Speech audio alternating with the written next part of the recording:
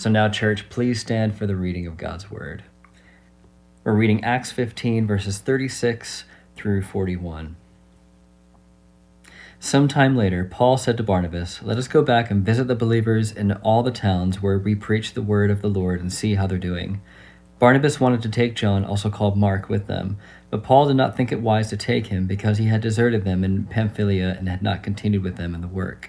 They had such a sharp disagreement that they parted company.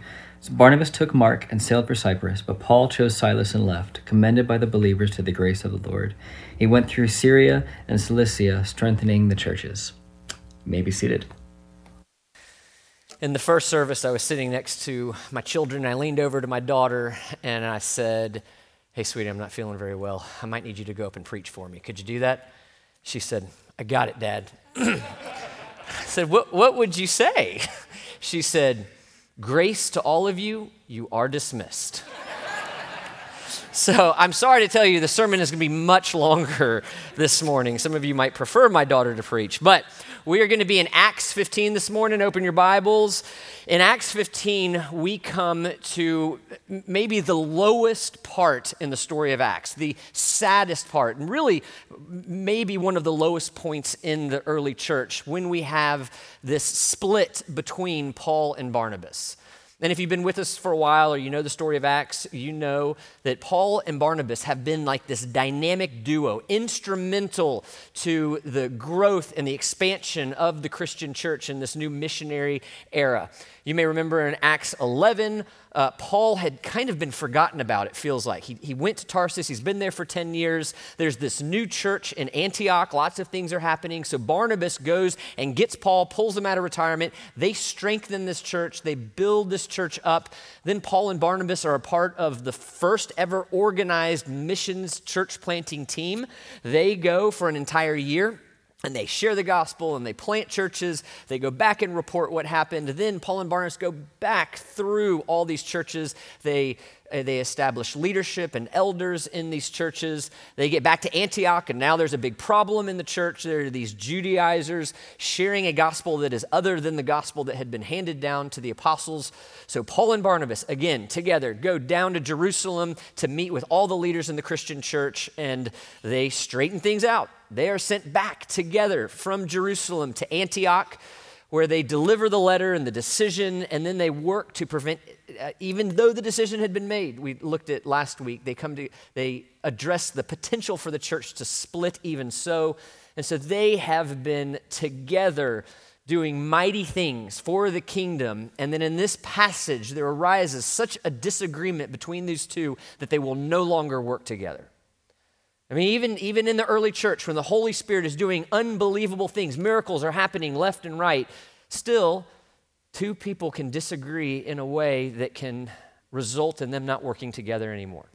In the pre-service meeting this morning, Matt told me I should have named this Splitsville, which was a reference that was totally lost on me.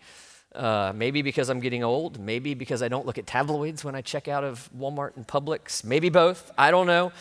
But apparently Splitsville is a reasonable thing to apply here. There's a split going on, and what I want to do in this passage is just look at the conflict, and then second, I want to look at what we as a church can learn from this conflict. So first, what was the conflict? Barnabas and Paul had come back from Jerusalem with the people that were sent with them. The Jerusalem leaders said, "We're going to send some leaders with you just so everybody can know, like, we are really behind you, Paul and Barnabas." That happens. They deliver the message. Then the text says that the leaders that had been sent with him go back to Jerusalem, all except Silas. Now, there's an important question here because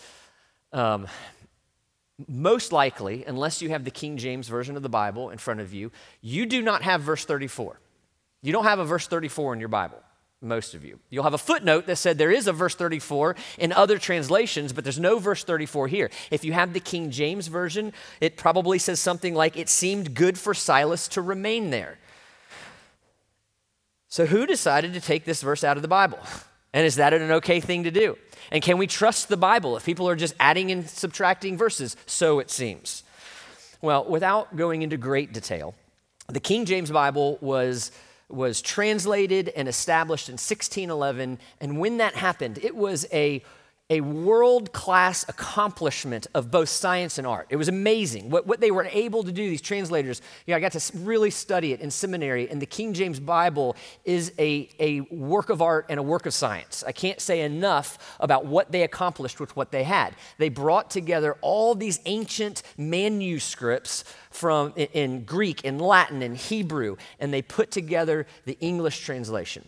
It wasn't the first ever English translation, but it was the most significant development for the common people. But we now have even more manuscripts. We have older manuscripts than they had access to, and as your footnote most likely says, the oldest manuscripts that we have now that they didn't have access to don't have this verse in it, which means likely somebody added it to add clarity, because Silas is an important part of this passage, as we'll see. They just wanted to clarify. Silas stayed. So, if that's true, does that undermine the reliability of the New Testament? Absolutely not.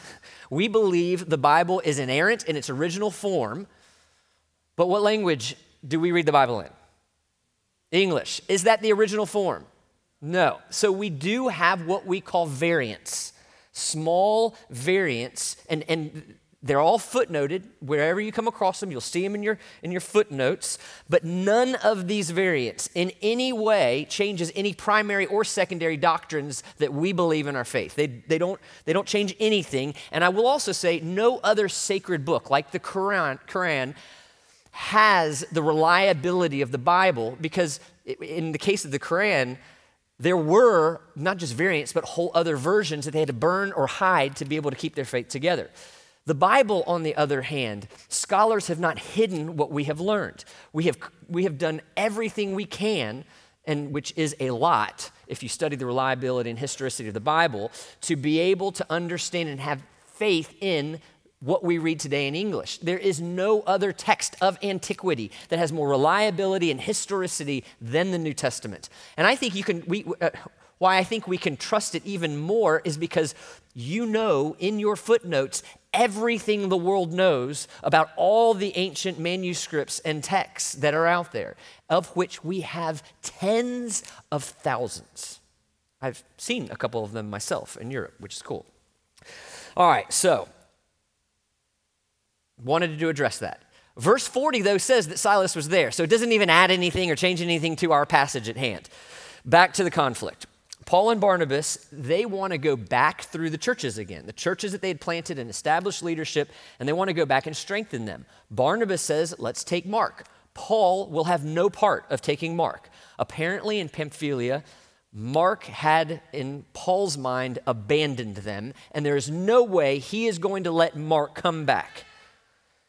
There's clearly a sour taste in Paul's mouth. We don't know the circumstances of that abandonment. I think we should be slow to cast judgment when we are not given the circumstances in God's providence. We just don't know. But we know that Paul does not want this Mark to be joining them. To him, abandonment is a big deal. When I was in my early 20s, I met a very old man then. I have to imagine he's no longer around. He was a sailor in the Italian Navy during World War II. And he was bragging to me about the fact that twice, not once, but twice, everyone on his ship died but him. And he was talking about what a miracle is that he's still alive today. And I said, well, tell me about this miracle. What did you do to be the only person twice to survive on your ship? And he said, well, I abandoned ship. It's like, really? Tell me about that. Well, the first time, he literally jumped off the ship and swam back. The second time, they were on shore leave, knew a big battle was coming, so he went AWOL and walked home. So the miracle was not seeming as miraculous to me anymore. And yeah, my whole thought on him had soured a little bit, because a soldier stays with his troops, a sailor stays with his ships, and when, if at all possible, a missionary stays with his team. And I say if at all possible because there are times that missionaries legitimately have to leave the mission field. My family, we were missionaries, Angela and I were missionaries twice, and twice we had to come back for what we felt like were legitimate reasons. The first time, Angela was struggling deeply with depression, And the second time, if I was going to finish seminary back in that time, I had to come back to the United States, and that was something we felt called to do.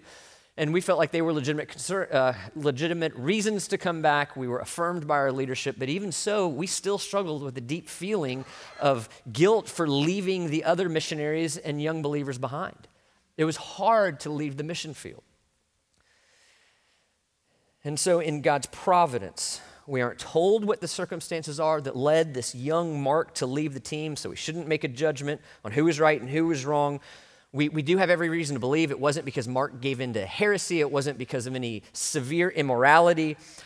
But we also know that Paul does not believe that Mark had a good reason to leave. That part is clear. Barnabas, though, does. Barnabas wants to give Mark grace. We don't know why. It may be just because Barnabas he was there and he has a different perspective on the events that transpired. It may be because Mark is Barnabas' cousin. That could be a factor. It may be just because he knows that Mark is young. He's young, and maybe he made a mistake, but he deserves a second chance because his future is bright. And from what we know about Barnabas' character, remember the son of encouragement, maybe Barnabas is just more likely than the rest of us to offer somebody a second chance, to give them the benefit of the doubt, to believe the best. Maybe some of those, maybe all of those were factors. We don't know. But whatever the case was, Paul wanted no part of Mark joining them. And so he and Barnabas, after all the work that they had done, they split. And this is a really sad moment. I mean, we should get here and grieve the split. We should feel it. We should grieve the broken relationships, the potential division in the church, because these two had been the backbone to the expansion of the church in this new missionary era. I mean, what's going to happen without this dynamic duo, this team that we've always known together? What's going to happen now? And, what we have at the core, we don't have any reason to believe Paul's in sin or Barnabas is in sin. I'm not saying they weren't, but we don't. It seems like you have two men, one emphasizing one biblical principle of wisdom and one emphasizing another. So what we're dealing with is a difference in opinion on the application of biblical wisdom in a certain situation. And I think even in our modern day, we can look at splits and just kind of write them off as if, well, it happened to Paul and Barnabas, so it's just a Paul and Barnabas split. Those things happen, no big deal, let's move on. We can't do that. This is serious. This is sad. This is something we should grieve every time that it happens. When I was a candidate to be pastor of this church, during that process with discussions with me, there was one elder who said, I can't go forward. And he said, I'm going to let you all go forward and I'm going to leave. And the elders wrote the church a letter and said, I went back and read this letter to make sure. And the letter said, this is a Paul and Barnabas type split. And they didn't say that to make it seem easy or write it off. It was sad. This was a godly man, and we were sad and he were sad that we couldn't continue together. It happens, but we shouldn't minimize it. We should grieve it when it happens, just like we grieve it in this text. For Barnabas, it seems like this was the end of his missionary journeys. Church tradition tells us that he returned to Cyprus, where he lived the rest of his days, and apparently he lived many days. He grew to be an old man. The rest of the New Testament, chronologically, doesn't really tell us anything more about the rest of his life. There's a story about him in Galatians 2 that precedes this account, but we don't know much more about Barnabas. Paul, on the other hand, we know a lot about. We follow him all the way to his execution in Rome. And then we have in verse 40, Luke records, but Paul chose Silas, now that Barnabas wasn't available, and departed, having been commended by the brothers to the grace of the Lord. Now, when they were commended by the brothers, this does not mean that the church was taking Paul's side. I don't think we can take that to mean that. I think it means that in spite of this really sad moment, this division, the church is saying, we're not going to take sides. We're not going to cut either of you off. We're not going to cut Paul off. We're going to continue to support him and give him our blessing. I think that's what's going on. And that's the conflict. So what can we learn today from this conflict? I think 4 things. And I was blessed by the work of an author named Robert Gonzalez in some of these 4 things, so I want to give him that credit. First, we can't let divisions between other Christians divide us. If at all possible, another way to say this, if we can avoid it, we shouldn't take sides. We shouldn't be divided by other Christians' disagreements. You know, this was happening in Corinth. People were dividing in the church in Corinth, saying, I'm of Apollos. Others were saying, I'm of Paul. And what does Paul say to that church? He doesn't say, hey, all you Apollos people, become Paul people. I'm right. No, he says in 1 Corinthians 3, for when one says, I follow Paul, and another, I follow Apollos, are you not being mere human? Not a compliment. What then is Apollos? What is Paul? Servants through whom you believed, as the Lord assigned to each. I planted, Apollos watered, but God gave growth. Sometimes we do have to take sides, and we do have to form firm opinions. But in many cases, we don't. We don't have to. Biblical wisdom often says, take your concerns to the Lord. Take your suspicions to the Lord. Resist the urge to gossip about what's going on. Resist the urge to take up somebody else's offense. Resist the urge to take sides, because in so doing, if you can avoid it and you still do it, you're contributing more to the division of the church. And the purity of the church is something that is hugely important to our Lord. And I will also say, if you are a church leader or find yourself in leadership at some point, and this isn't just limited to elders, although it does, it's not limited to deacons, although it is included, those offices are included, people lead in different ways. This can include many different types of leaders, but if you are a leader in this kind of dispute, our task is to disagree in such a way that does not unnecessarily contribute to the division in the church. Disagree in a way that offers grace and charity to the other side. One of the real privileges that I've had this year is to moderate a series of debates. They're called the Good Faith Debates, put on by the Gospel Coalition, and I'm really thankful the elders let me do it. Clark and I flew up this week on Thursday to record the second round. It was a long day, 5 debates. And one of these debates was, interestingly enough, between Jen Wilkin and Jonathan Pennington. And both of whom, because of our Sermon on the Mount series on Sunday nights, I had both of their books. He has the best commentary you'll see on Sermon on the Mount. We're going through her book of questions. And it was really fun and encouraging to see them debate each other. And they debated each other on the question, should Christian parents send their kids to public school? This is a hot debate. I mean, this is something that has divided Christians. This is something that actually has divided churches. This is something that way back in the day in this church was a very important thing on both sides. But what was interesting to me is the charity and the grace that they gave each other, which is the whole design of the debate, Good Faith Debates. The charity and the grace that they gave each other, even though they strongly disagree. They disagreed in a way that at the end, the people in their camps are more likely, I think, to be unified than divided, because they were so gracious and charitable in the way that they disagreed with each other. And in so doing, are a great model of what we as Christian leaders should look like and how we should act when we do really disagree on something. God doesn't expect or want us always to take a side, so we resist that temptation. And we look at it as an opportunity to recommit our trust to the Lord by bringing our concerns to Him and trusting that He will take care of this. Now, sometimes some of the other parts of the church will be brought in to help mediate, but generally speaking, in most issues, we'll be able to trust the Lord. We'll have an opportunity to trust Him in those divisions. Philippians 3:15 says, let those of us who are mature think this way. And if in anything you think otherwise, God will reveal that to you also. So that's first. Second, we can't let disagreements between church leaders and even failings of church leaders weaken our faith. We need to be okay with the reality that until Jesus comes back, there will be disagreements in the church. The church is led by sinful people who will not always agree. And it is possible to have too idealistic of a picture of the church in this already not yet. One day Jesus is going to come back and he's going to make everything the way that it should be. But until then, there will be disagreement. And praise God, we're in a pretty sweet season right now. I'm not aware of any disagreements in our leadership, but you know what? It won't always be the case. We will have disagreement again. I promise you. I know just enough time. It'll happen.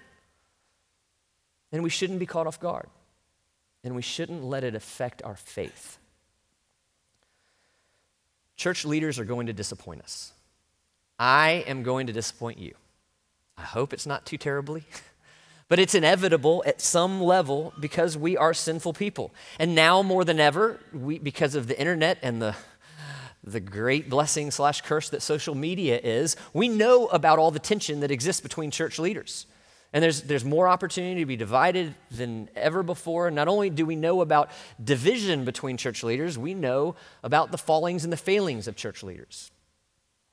If you've been in Orlando for more than 10 years, we have seen more than our fair share of church leaders falling, failing, and disagreeing and splitting. But we can't allow that to cause us to question the power of the gospel and Jesus' plan for his church. I've thought about this week. I bet once a month I meet somebody in Orlando who says, I stopped going to church because of this person or this disagreement or this situation where there was some disagreement or falling or failing on the part of a church leader. That's tragic. It shouldn't be the case.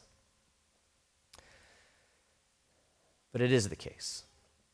And often it's the case because we can't see the full picture. We don't know when there are these disagreements. We weren't there for the most part. We don't know the hearts involved. We don't know the insecurities and the fears and the hopes. And we also don't know what God's going to do with that one day. So we can't let it cause us to doubt our faith or weaken our faith. We can't see the full picture. About 5 years ago, my family was asleep and the alarm went off, the house alarm. And I got up and checked everything out. It seemed like it's fine. I can't remember what set it off, but I think I figured it out. So I reset the alarm and I went back to bed, but I forgot to turn my plane off airplane mode. So the alarm company was trying to call and couldn't get us. And so as I was falling back asleep, I noticed out our back window 3 flashlights. And who's in my backyard? And then I looked, I saw 3 policemen. Now I look in the front yard, there's 2 more flashlights. So they've got 5 policemen walking around our house, and I'm thinking, this is a little extreme for an alarm. So I opened the door, I said, God, I invited them in, and I said, what's wrong? And they said, well, when you didn't respond to your alarm, we looked in your front window and we saw signs of a struggle. I was like, I have 4 kids. My house often looks like signs of a struggle. And in their defense, it was the Olympic season, and they had taken the cushions off the couch and made an Olympic course that they would play in. But the police came to the wrong conclusion because they didn't have all the information. They didn't have all the pieces. And they led them to the wrong conclusion. In the same way, often when there is division among individuals in the church, and especially church leaders, we don't have all the information. And if we try to get involved often, we're going to be led to the wrong conclusion.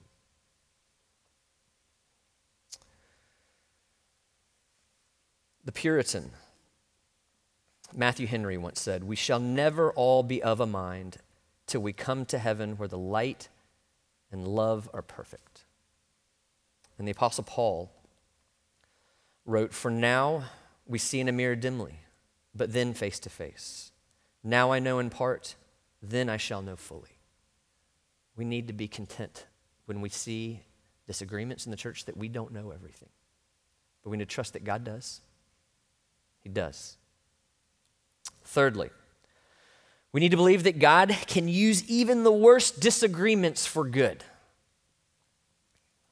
You have to imagine Satan was pretty pleased at this point. You know, Paul and Barnabas are split up. Maybe this is the death blow to this new missionary era. But as a result of the split, what happened? Essentially, the manpower for this mission doubled. Because what happens now that they have this split, Barnabas is working in Cyprus. Mark seems to be with him for a time. Silas is then kind of promoted to take on new responsibility with Paul. Now more churches are planted. And if you remember back in verse 36, when Barnabas and Paul had a plan before Mark kind of got involved, the plan was simply to go back through those churches and strengthen them. Well, now, because of this split, the work is expanded and churches end up being planted in Macedonia and Greece. So you could make an argument that this bad thing was really used in light of the big picture of the expansion of the church for God's glory and the good of the church. And in addition to that, we have to at least think about how God might have used the events here to work in the hearts of those involved, in Paul and Barnabas and Mark. I mean, Mark had to be encouraged that Barnabas would stand up for him and say, this man is useful for ministry on the mission field. I bet that stayed with Mark the rest of his life. And I have to imagine that Paul's tough love stayed with Mark also. Surely that solidified in his heart, if he did make a mistake, that he would not make that mistake again. And maybe Barnabas grew. You know, Barnabas, son of encouragement, always there with an encouraging word. Maybe he learned to press into some hard situations a little harder. Maybe he learned how to speak a little more truth. And then Paul. Maybe Paul didn't forget about the grace that Barnabas offered Mark. And later on, maybe his heart softened in a way because of it. I do think that's the case based on some things that Paul writes later on, years later in the New Testament. And it would really be an interesting alternate timeline, you know, Back to the Future style or Marvel, to see what would have happened if Barnabas had not stood up for Mark. Because we know as a result of Barnabas standing up for Mark, Mark ends up with Peter. And Peter's whispering to him and telling him all the things that he saw Jesus do in his earthly ministry. And what do we know that Mark does with that information? He writes the Gospel of Mark. Could it be that if this split did not happen, if Barnabas did not stand up for him, the Gospel of Mark would not even have been written? I don't know. It's possible.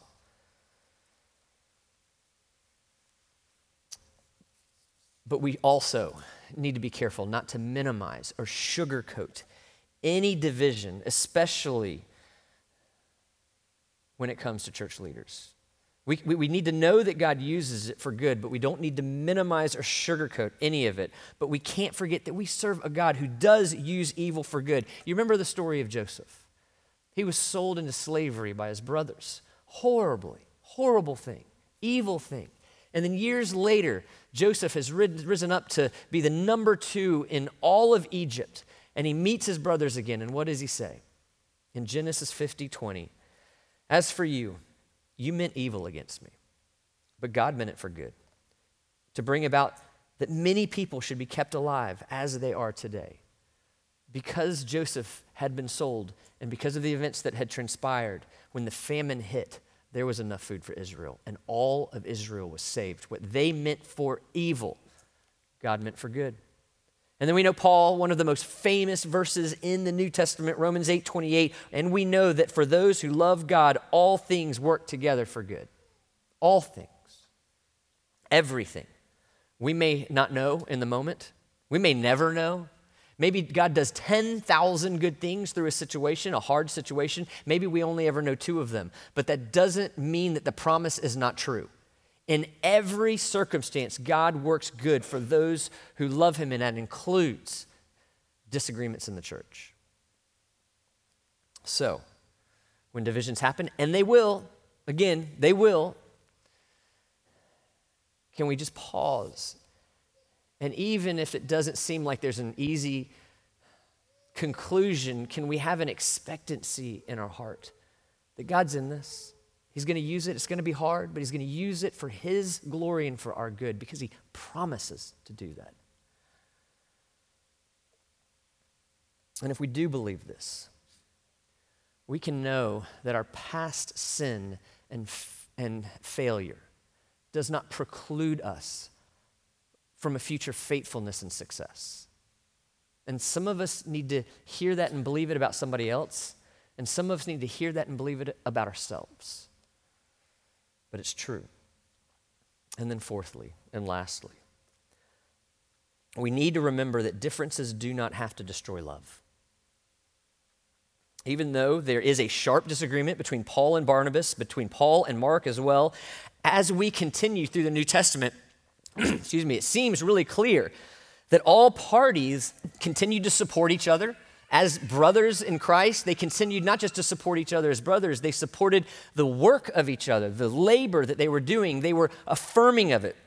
In 1 Corinthians 9, Paul calls Barnabas an apostle of Christ and a fellow laborer for the kingdom. In Ephesians 6, Paul tells us that we need to be praying for all the saints.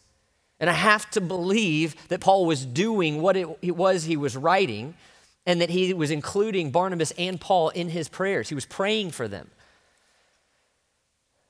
If someone wrongs you in some way, if there's a disagreement and you can't come to a conclusion, pray for them. Blessed are the merciful, because it is they who receive mercy. And as you pray, see if God doesn't soften your heart toward them. And if you believe they're still a Christian, and even though you think they're dead wrong on this thing, if you think they're still a Christian, pray for God to bless them. Pray that somehow one day this could be resolved or moved past, because you don't know that one day your paths won't come together again. Because that's exactly what we have happening with Paul and Mark. This horrible disagreement. He won't even go with Barnabas because he does not think Mark has a place for him on the mission field. At the end of Paul's letter to the Colossian church, you know that Paul names 6 people. And he says, these 6 people bring me great comfort. And one of those 6 people is Mark. Paul's letter to Timothy, what we call 2 Timothy, Paul's last letter. He's in prison in Rome. And I've been in what they say is that very prison. If it's not the very prison, it's just like it. It's basically a concrete hole in the ground about the size of one of our children's classrooms that they would just drop men in, dozens at a time. It was a horrible place. He's writing to Timothy from that prison, and he says in 2 Timothy 4:11, Luke alone is with me. Get Mark. Bring him with you, for he is very useful to me for ministry. Can you imagine how Mark would have felt in that moment? He's not just saying, hey, Luke, Mark's okay. Mark's a friend. He's a brother. He's saying, get him. I need him. He can be helpful to me, not just on the mission field, but at the end of Paul's life. The one who thought that this man had no place on the mission field is now calling him to the capital of the empire to serve Paul and the church. You never know what God's going to do. The love between them was not destroyed. Differences do not have to destroy love. And I've experienced the blessing of this from brothers and sisters who disagree with me. Many of you know that Matt West and Ted Herbach had a lot of disagreement with me. They were both officers in the church, and they both left the church, but they did not cease to bless me. I would get hilarious comments from Ted as we commiserated about how horrible FSU is, and apparently after last night still is. Matt West was a lawyer and would give he gave his skills to me. I didn't acquire his skills, that's a weird way of saying it. He lended me his skills to serve me pro bono when the sale of my house in Oxford got so bad that I got sued, which I was exonerated over for what it's worth. But pro bono, he was there to serve me. These men, I have every reason to believe, kept praying for me and blessing me in many ways. And now that the Lord has brought them home, I'm so grateful for that. I'm so grateful. Some convictions about doctrine and gospel ethics are primary and non-negotiable. They just are. But when it comes to application of wisdom, may we be humble and eager to see the Lord work in unexpected ways. May we maintain brotherly love that is patient and kind and not easily provoked, a love that bears all things, that believes all things, and that hopes all things. And may we do this because that is the way that Jesus has loved us.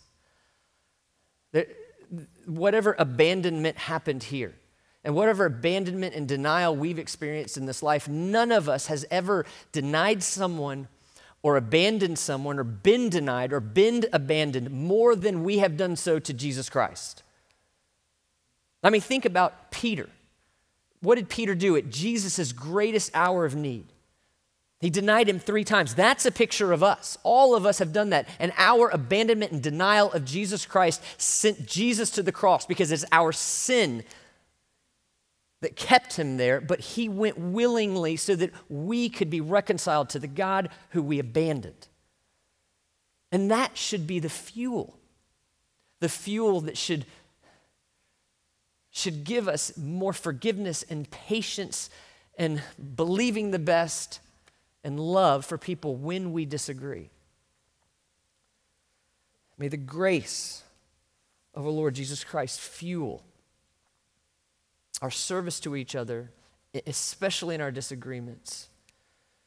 Because when Jesus came back to Peter, he forgave Peter, and then he used Peter mightily. And may the assurance of the triumph of the church of the Lord Jesus Christ give us hope when we see leaders disagree, and we will. But the church is fine. God is at work. He is not caught off guard, and he will use it, as painful as it might be, for the good of this church and for his own glory. Let's pray. God, we do thank you. We thank you so much for not whitewashing the story of the early church. You show us the hard things. You show us what we need to see so that when the similar things happen, that we can offer ourselves grace and yet have practical and heart-level ways forward to navigate it. God, we thank you that you do use all things for good for those who love you. And Lord, we pray that that would be true here. I thank you that we are in a sweet season, but I'm not naive. I know that it will not always be so. Would you keep in our minds and our hearts these principles that we see in the split of Paul and Barnabas, and would they be quickly remembered when we need them the most? When we have disagreement among us, would we be quick to forgive, quick to listen, slow to speak? God, would we not gossip or take up others' offenses, but use it as an opportunity to trust you more? And as leaders in this church, would you give us wisdom in how to disagree well, and how to trust you that you are going to take care of this church. Lord, we love you, and we pray this in Jesus' name. Amen.